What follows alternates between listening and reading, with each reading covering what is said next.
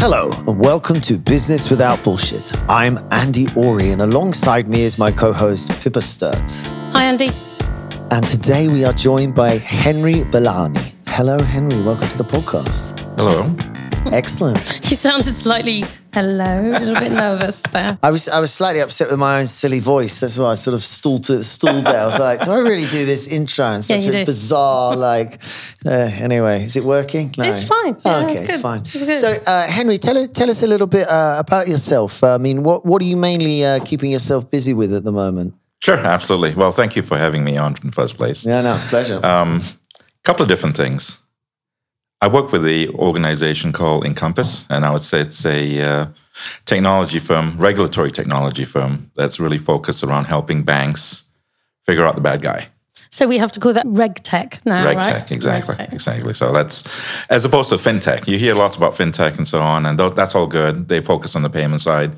We focus on the regulatory side. In other words, we're trying to keep banks out of trouble by making sure that they're compliant, and we provide the technology to help them do that. Now, how do we do that, you may ask? Let me tell you how we do that. Cool, we're not even needed in this podcast. I like it. So you do subtitles. There we go. Yeah, no, so the idea is this, right? So ultimately, when you and I go to a bank and we set up an account, they need to know who you are. So it's more than just, hello, Felipe, how are you? And you open up a bank account. Andrew, how are you open a bank account? I need more than that. I need your documentation. I need to know where you're from. I need to know your address. I need to see a utility bill. That's all known as KYC, know your customer. Yeah. And the idea is that you want to be able to at least assess the risk of that particular individual. Now, three of us here are basically, ordinary individuals. We work, we pay taxes. We've got records about us paying taxes, and we do all the normal stuff that you do as a regular employee or somebody that's trying to earn legit money. The challenge, though, is that you're going to have lots of other folks out there that are not so honest and law-abiding as we are. And so the issue becomes, how do you find out who those other individuals are? So now take that and move that up to the corporate level, businesses, right? So you and I can walk into a bank and set up a bank account. But what also happens is that corporations set up bank accounts too. And corporations set up bank accounts for a variety of purposes, obviously to fund their business transactions, receive, and et cetera. We all know the basics around that. But the issue also becomes, because of corporations, they are not like you and I. They don't exist as a person, but we treat them as a person. And so the issue now becomes, we need to get all the relevant documentation, articles of incorporation, how long you've existed as a business, what you do, tax records, et cetera, et cetera. So again, that sounds fairly logical, straightforward, and so forth. But the challenge now becomes, how do I know that you as a business, you don't have other connections, you may have other divisions, other groups, whatever the case may be, that may be out of this country, overseas. You may have a company that you set up in the Caribbean. You may have a company that you set up in, say, in Asia, whatever the case may be, it doesn't matter where it is. Well, the problem is you don't tell me about it. And so you go off and set up a bank account and you realize that, oops, actually, you know what? I should have done further investigation, due diligence, as they call it in the industry. And so the idea there is that we actually help them with that due diligence process. So that if this company comes along and says, I'm ABC company, and I operate here in London, I provide professional services, accounting, and law services, whatever the case may be, it now becomes, I cannot accept that at face value. Because I may realize that, at some point in time, an investigator may come along, an auditor may come along and say, well, did you know that this particular ABC company has an affiliation to XYZ company in some other part of the world? Oops, I didn't know that.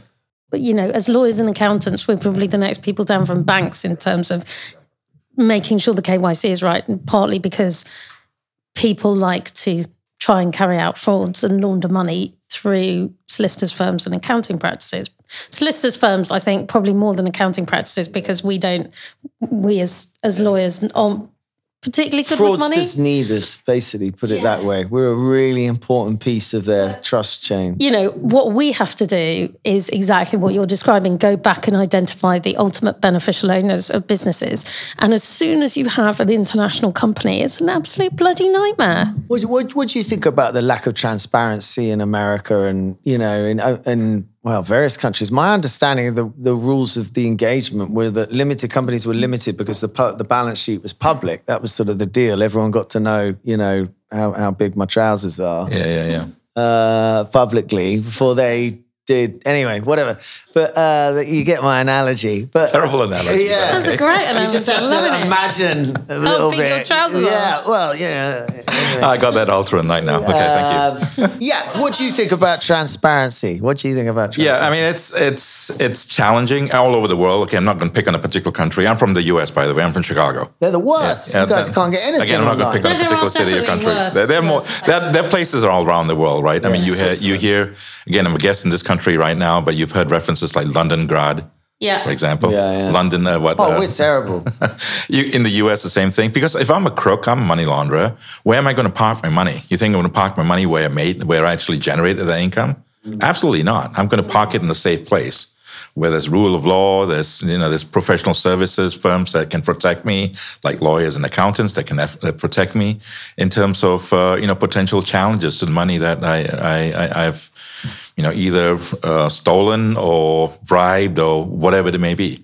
And so when you look at transparency, you have jurisdictions that actually create these things called shell companies. Again, you have to, most of us are familiar with the concept of shell company, whereby you create a company that really doesn't do anything.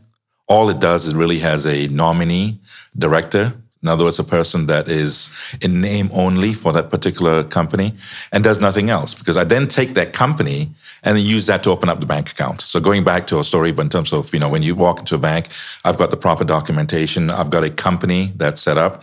And as a bank officer, as long as the documentation is all clear, it seems legit and so forth, you go open up the bank account and voila, now we've got access to the UK financial system, the Western financial system, and it can start to move money around. That's the problem. And how do you guys solve that problem? Because, having at times tried to KYC kind of really big companies, oftentimes you end up in trusts. You end up with a load of trusts and nobody, the trustees will not tell you who the beneficiaries of that trust are. You have no way of finding out from there. You're just done. Do you guys solve that problem? How do you work? It is a challenge. So here's how we go about solving the problem. The reality is that at some point in time, you can only go so far. What we do is we take all these different registers. So like, for example, information about a company in the UK is typically listed in Companies House, for example, right? So you got all the information in Companies House. But there's also information about public companies in, say, the London Stock Exchange listings.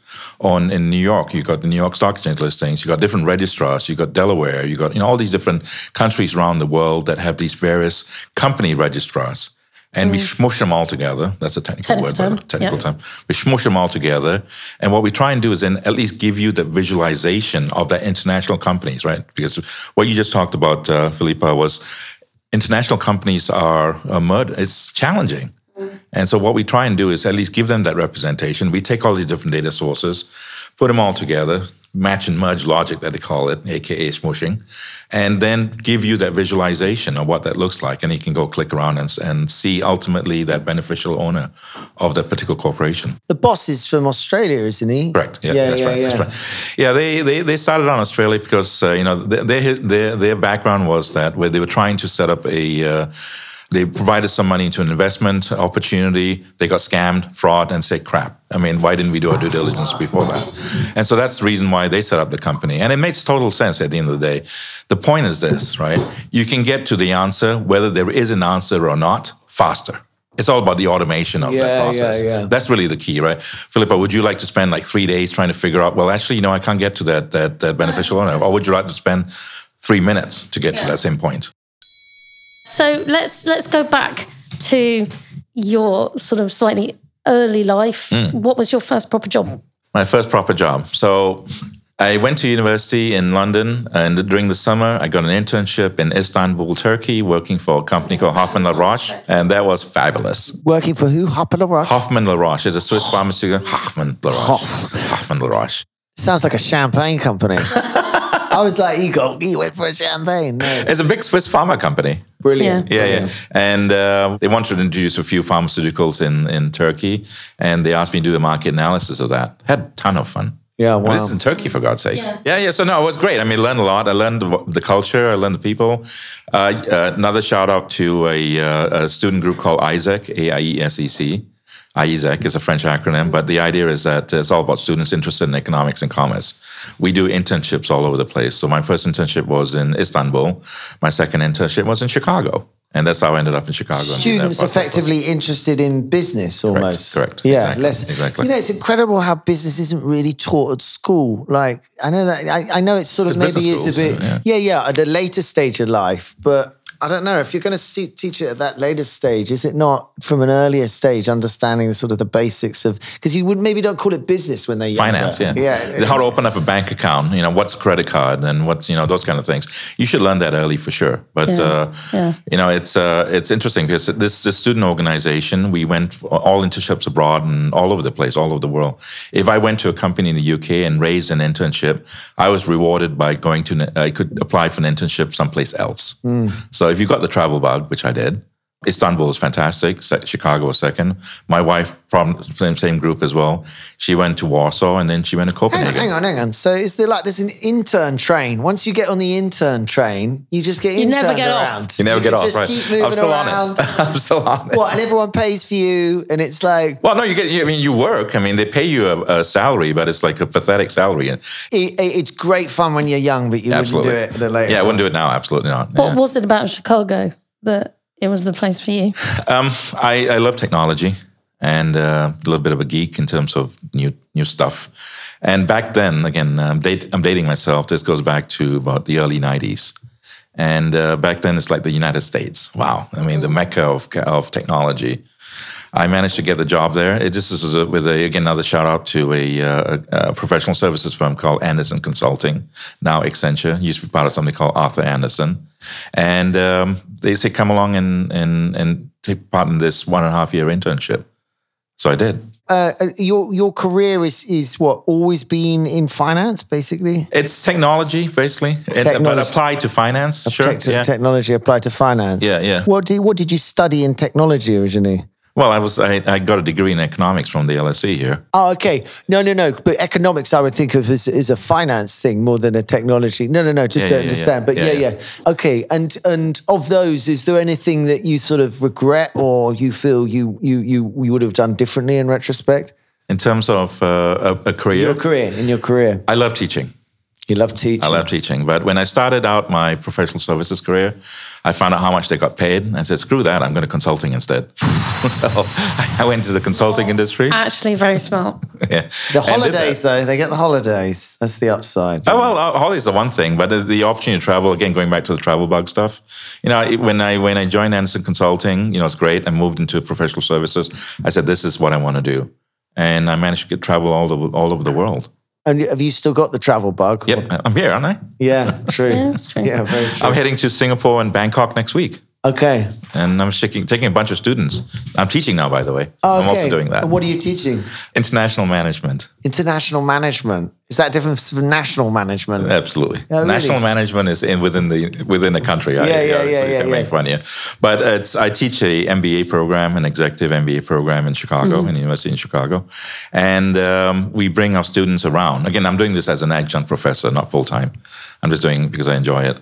Bring our students around to different countries. And so this year we're going to Bangkok and Singapore. Last year we were in Zurich and Madrid. The year before that we were in Panama. So, you know, party time, man. It sounds fabulous. Absolutely. Yeah. And how did you end up with Encompass? Are they a startup? They have been around for about 8 years. Right. And So it's not. fairly new. Yeah, it's well, yeah. I guess it depends on how you look at it. Technology. That's a lifetime. Yeah.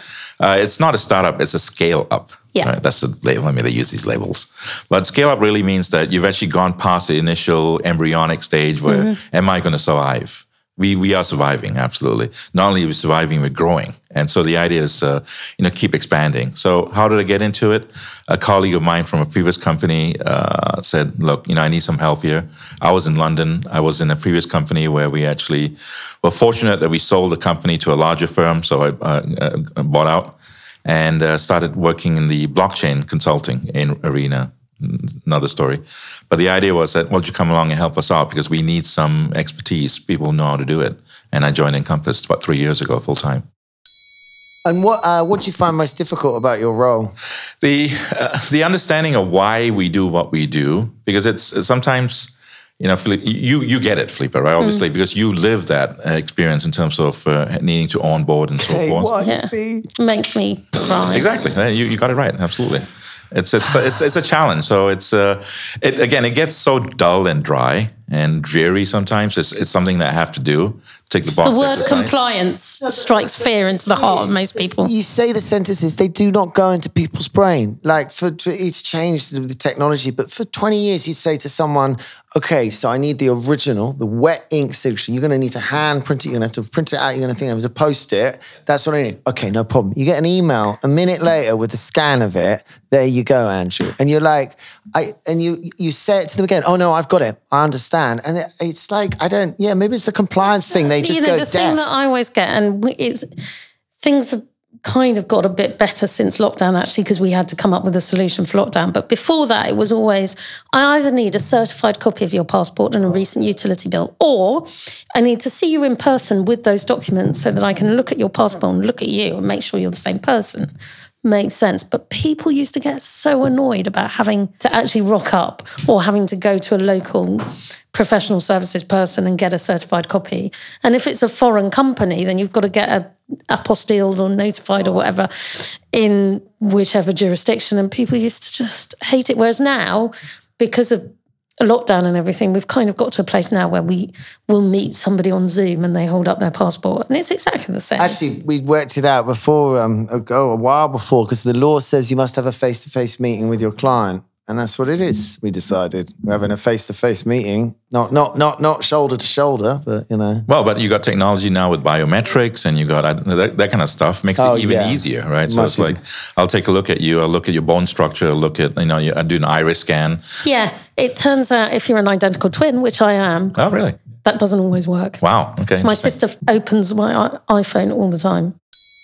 What do you think is the biggest challenge then faces the business? Our business? I think it's really just continue to grow and adapt to regulations, because regulations keep changing all the time. And there's things like, what's happening in the crypto industry, what's happening in, new channels of money laundering, and being able to adapt quickly to these types of things. Because the minute compliance, it's all about process and procedures. And then you have a new threat of money laundering coming along, a new channel of money laundering going on. And then having to adapt to that. Because we get calls now. It's like, what do we do with Bitcoin? What do we do with crypto and so forth? What do you do with Bitcoin? Oh, that's a whole bunch of stuff you get to hide. There you go. There's a whole bunch of stuff. But the point is, answering your question as to what is the challenge, it's really adapting to technology, adapting to regulations, and making sure it's fit for purpose. What do you think is most misunderstood about what you do? Misunderstood? What's hardest to get across to people? Yeah, it's the need to be able to do this. Like you just pointed out, why do I need this documentation? Why are you asking me all of this? Right, because the person on the street doesn't really think about these kind of concepts, KYC, compliance, and so forth. And so the idea is trying to make it as simple and as easy as possible. Now, COVID for all, the pandemic has been terrible. No, don't get me wrong.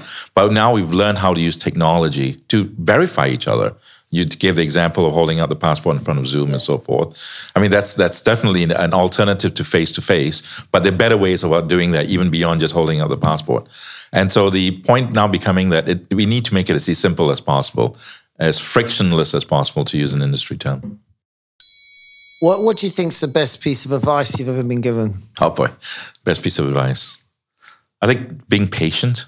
When you're young, it's something that, what do you mean you can't do this? What do you mean you can't do that? It's being patient and just understanding what's around you. Because at the end of the day, it's really, really hard for us to flip on a dime. And if you think in a certain way, especially as you get older, you're set in your certain ways, and this is the only way I can do it. And trying to adapt. And you need to be able to understand that this is the challenges that people face. And trying to be flexible is I think, the key here. And you have to be patient in order to be flexible. You got to be patient in order to be flexible. Yeah, not react too quickly. Yeah, I like it. And now, a quick word from our sponsor. Ulrich Clark got its start back in 1935 And while the world has changed a bit, it's more than just survived. From complying with the FCA and all things financy, they can also speak fluently in the language of legalese. Ori Clark was born and raised right here in the UK, and now for 20 years they've been helping others get set up and on their way. Ori Clark's door's always open and happy to provide straight talking financial and legal advice since 1935. Big shout out to Sean Veer Singh for a stellar jingle. You can find him at Sean Veer Singh Music on Instagram. And at this point, let me quickly remind you to give us a nice review, please, on Apple Podcast or follow us on Spotify so you'll never miss an episode. Now back to the chat. What are you most excited about for the business? At the end of the day, I think it's, how can we continue to expand? It's a trite answer. It's like, of course we want to expand. Of course we want to get this going. But I think it's like what we can offer is a real thing. Because, if I could make your life easier, Philippa, instead of taking 3 days, and you do it in, I said 10 minutes, okay, I exaggerate, but let's say do it in 10, 15 minutes, you can go off and do something that's a little bit more productive. I mean, we're not some brainless, mindless zombies here that we have to do these. Speak for yourself. I mean, you don't want to be that. I mean, you want to have a nice, productive life and to go off and do stuff that you want to enjoy. This is the wonderful concept that people are like, but what if the machines take everyone's job? Which is a complete misunderstanding about, the limits of human creativity. It's like, there's an endless amount of stuff we can do. You could learn the guitar if you've got nothing to do. I mean, it's just like, it's infinite what we're capable of. And if you can get rid of the shit, great, Exactly. I mean, technology helped us to reduce travel. Well, pandemic definitely cut that travel point down. And I started learning the guitar. Did you? Yeah. How's it going? Terrible. Oh, but it's the best instrument. Oh, totally. I got electric guitar with yeah, absolutely. So it's like, what did it do? There's a classic, what's that song here? Smoke on the Water. Thank you. Yeah. My first chord. I can get that part down and that's it. Yep. Smoke on the water. It's like some gig in Montreal or Switzerland or something. That's the first chords I learned. Yeah, I think everyone's first because it's the first time you can feel like a proper rock Can you guy. play any other instruments? Not really, no. So this is like a proper. Yeah, or you do what I do, which venture. is you buy all the Led Zeppelin's music and then find out their music's really complicated. Absolutely. Except that song. Turns out he was really, really good at the guitar. Top 3 reads, pods, music. Top 3 reads, okay. It doesn't have to be top 3. Well, you're playing the guitar now, so we could have some music. Well, maybe. no. I put that guitar on the side and it's now collecting dust. Yeah, but you must have a favourite rock band. Favorite rock band? Oh, boy. Led Zeppelin is up there. Yeah. Probably the Eagles. Nice. Okay, it's Eagles very got to be the American. Eagles. Do you think? It's Yeah. good because Hotel California is quite easy to learn to play. Yeah, exactly. I tried Put it that on too. the list. I mean, is it really just American? I think it's quite popular everywhere. It's an archetypal American sound, though, isn't it? Maybe, but it's an enormous, famous song. It's like as famous as it gets. Yeah, exactly. No, I mean, it's like the Queen. It's another one.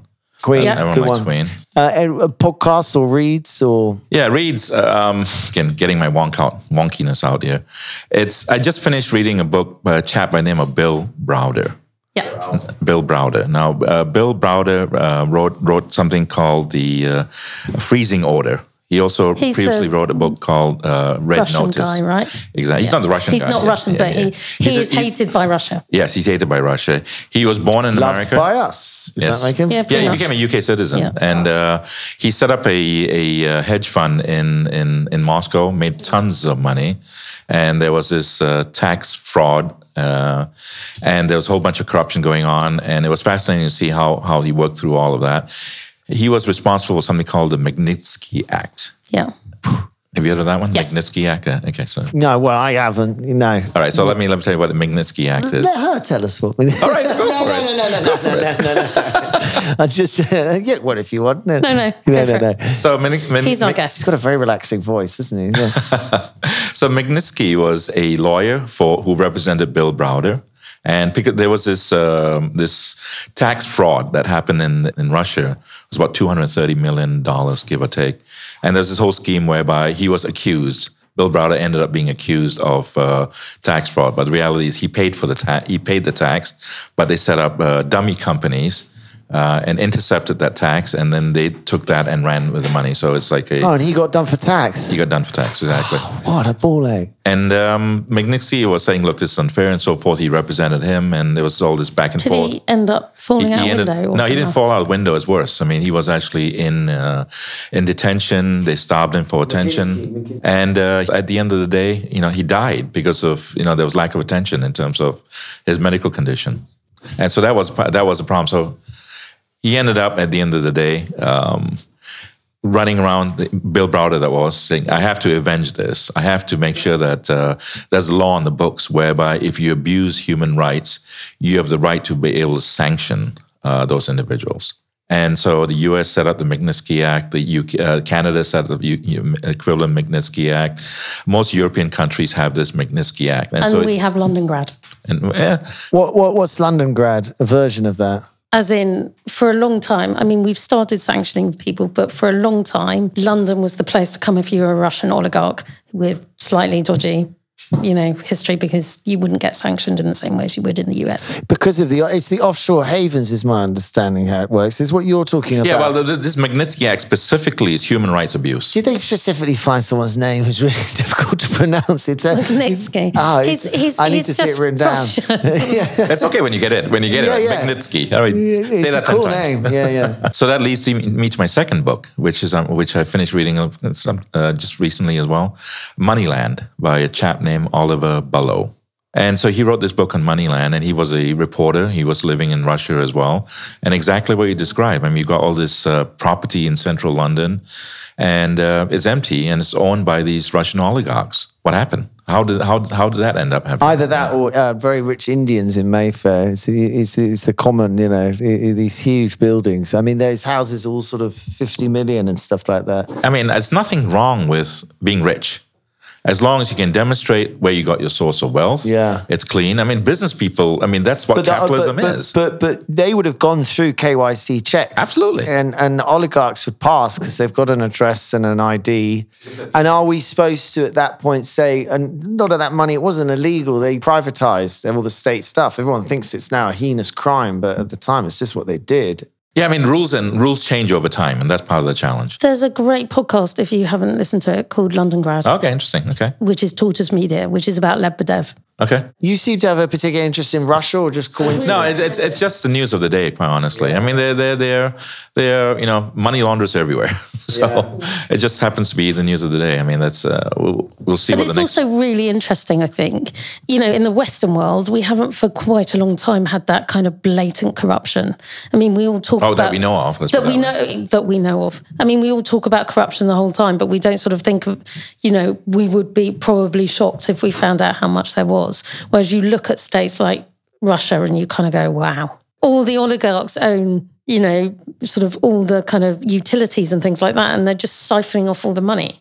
That is stolen political money. That's what it's all about. It's blessed by the government, right? And that's called a kleptocracy, another term for you. Yeah. And so that's what's happening, right? So there's bad sources of money, and then you have these corrupt politicians that are taking bribe money. That's corrupt money. That's something called predicate crime for money laundering. So these different sources of money that are bad, then they can be used for criminal prosecution. Okay, so that brings us to the favourite part of the show. Very good, Henry. Thank you very much. Not bad for a Monday. We've just about cranked up the energy. So now we have our business versus bullshit quick fart round D. Cue the music. This is where we're going to reel off some terms. You've got to tell us whether you think they are business or bullshit. Henry, are you clear with the rules? That's all I can say, business or bullshit? Yeah. I mean, you can say other stuff as well. Okay, that's And if you're not entirely sure, you can say biz shit. What? Biz shit. Half business, half bullshit. Oh, that's too easy. Yeah. Diversity quotas. Boy, that's a tough one. Bullshit up to a certain extent. Bullshit up to a certain extent. Yeah. We can go too far in terms of diversity. Diversity in terms of what, right? So you got a crooked toenail, so that's diverse. You got you got the physical attributes. Typically, that's what we look at diversity. But it's more than just that, right? You got the sexual orientation. I get that. But how far do you take diversity, and how far do you start to apply those in terms of quotas? And that's a bit of a challenge. Stand-up meetings. Business. Yeah. Yeah, I think it's good. And I think it's. What is a stand-up meeting? It's basically before we're sitting down on the podcast, chit-chatting away and so forth. How much work are we actually getting done?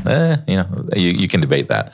But if I'm standing up, I've got a quick meeting. Let's talk about what the issues are. Boom, boom, boom, boom. Do you have them? Move. What, standing? Absolutely. Physically standing? Physically standing, absolutely. What, you go into your mate's office or something and he stands up when you go in, do you? And you both if it's a project, it was typically internal team meetings. It's a project. They're looking at No activities. chairs. I feel like you just want people to stand up when you come in a room. It's just This is what's like. This is Everyone what's, uses this phrase, and what they mean is a quick meeting. It doesn't seem to be any rules about the chairs. Whereas you'd have to remove. There should be a room with like No chairs. No chairs. No chairs. I'm sure that. Well, the thing is, you crowd around a whiteboard or something, right? You're talking about some project or whatever. That's a room without any chairs, and you're standing up and you're getting stuff done. As opposed to sitting down and looking at it and contemplating back and forth. I don't have time for that. Let's get the project done. caffeine. Caffeine bullshit. Oh, Yeah. Yep. that's Quick, controversial. fast. We had a nice cup of tea, though. You know. Well, tea's got caffeine in it Yeah, too, yeah, so it yeah. doesn't matter. I mean, I prefer tea over coffee. Me too. I'm going to get crucified for saying No, all no, this. No. totally with you. We're British. Yes, tea. But no, caffeine. I mean, it's. You get hooked on it, right? It's a drug in some ways. Can you wean off of it? I think you can eventually wean off of it. There's other stuff that you can look forward Such to. a bitch. I get like 1 week, the most productive week of my life when I go back on coffee. I'm like, dude, I feel incredible. And then like week 2, it's like 50% of that, and then nothing, and then an addiction. Week 3, you're putting it straight Yeah, into your vein. Exactly. Week 3, like 11, you're like, oh, I need to hit again. Anyway, meeting agendas. Good. What was the other one? Bullshit versus business. Yes. Yes. Hour-long meetings. Bullshit. This shit. Okay. No, fair enough. Office dogs. Bullshit. Yeah. Where is he? He's not here. I had to go to a restaurant. Yeah, nowadays you see a lot of friendly environments where you bring your dog into work and so forth, and it's like, oh, what a nice dog. Let's pet, and so on. I never grew up with dogs. My family doesn't like dogs, and I'm personally not a dog person. Glad I didn't bring the dog. Carbon credits. Biz shit, and here's why. Right, it's a good concept. It's the idea of being able to at least offset what you do with carbon credits, but the calculation of carbon credits is still an issue. How do I know that what I'm offsetting in terms of carbon credit actually realizes, actually is equivalent to what I'm putting back in? Checking that? Who's they're checking? doing it? Exactly. Yeah. I think it's a good concept. We still need to work our ways out. We need some auditors, it sounds like. Absolutely. I think there we go. That's a good opportunity for you right there. Swearing in meetings. Swearing in meetings, bullshit entirely. I mean, bullshit entirely. Yeah. Why do you need to swear in a meeting? Well, you just said bullshit, so Well, you asked me to use those terms, so I'm using those terms. I know it's a bit of a trick question. Absolutely. Isn't it? I would strongly say this: never swear in writing. Like swearing in writing in emails and stuff, it basically doesn't work at all. If you take all the swear words out after you've told them that take the swear words, it's a really powerful message. Put it back go in. blank yourself. Pub lunches. Pub lunches. It's fun for once in a while. Yeah. But do you get a lot of business done there? Or Sure, you can. Why not? Why not? Yeah, good answer. B Corps. You know what these are? No, don't want to be chorus. Let's just say it's bullshit then, to be honest. They're bullshit to explain. Non-disclosure agreements. Bullshit. You can't enforce it. Yeah. It's great. I mean, it deters you. I mean, NDAs are always used to prevent you from sharing information. You got something to hide. Otherwise, why give an NDA? Yeah. You could protect yourself, but then you need a whole bunch of lawyers. But it's always going to come down to who has the biggest, business. Thank you. Well recovered. Unlimited holidays. Bullshit. I mean, I don't get that. I mean, what does unlimited holidays actually mean? So you show up the first day of work and you never come back again? Oh, sounds great. I'm up for that. LinkedIn. Business, for sure. Yeah. I mean, it's trending towards a little bit more of like a Facebook type stuff nowadays. I've been on LinkedIn for a long time. And you see that, you got these emotional, personal stories. Once in a while, it's interesting and so on, motivational stories. But it's really a professional networking platform. Why can't we keep it as such? Thought leadership. Thought leadership. I think that's business. I think that's useful because at the end of the day, you need to think about future vision, opportunities. It's difficult sometimes to understand what that means, what the concept is, but it's about trying and applying different things. That's what thought leadership is. Bitcoin. Bitcoin, I think it's business. Yeah. Business, absolutely. When I first read the white paper, Satoshi Nakamoto. Yeah, Satoshi Nakamoto. Thank you. Yeah.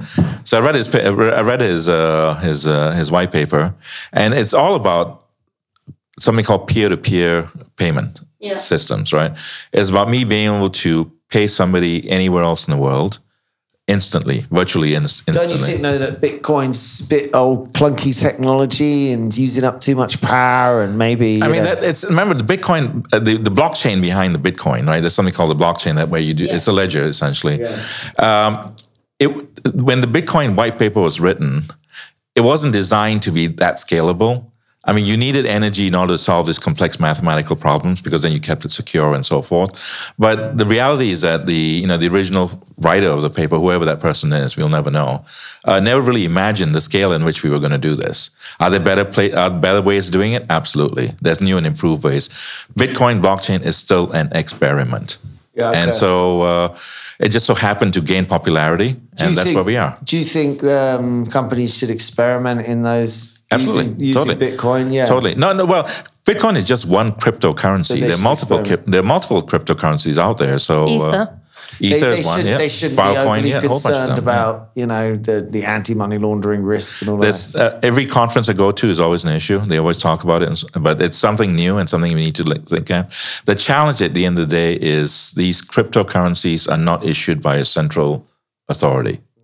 And so the central authorities are concerned that they lose control of the money supply, which means that they cannot implement monetary policy, which means that they cannot manage the economy.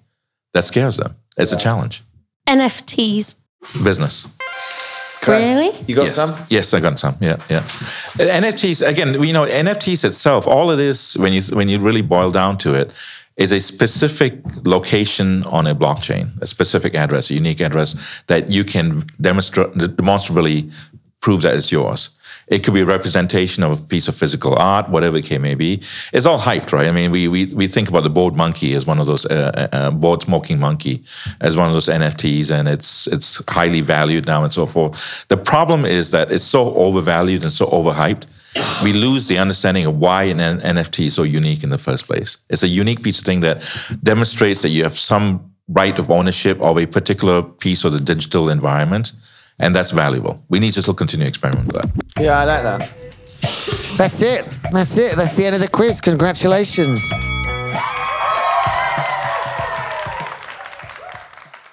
So this is where you've got 30 seconds to, tell us about your company or book or whatever you like.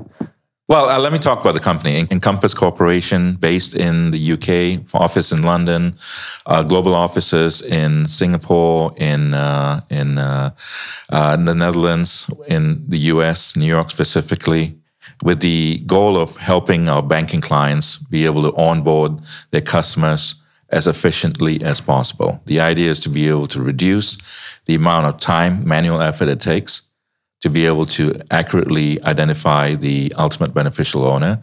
And at the end of the day, demonstrate back to regulators, look, we do this on a constant, regular, efficient basis, and chances are we'll get this done correctly.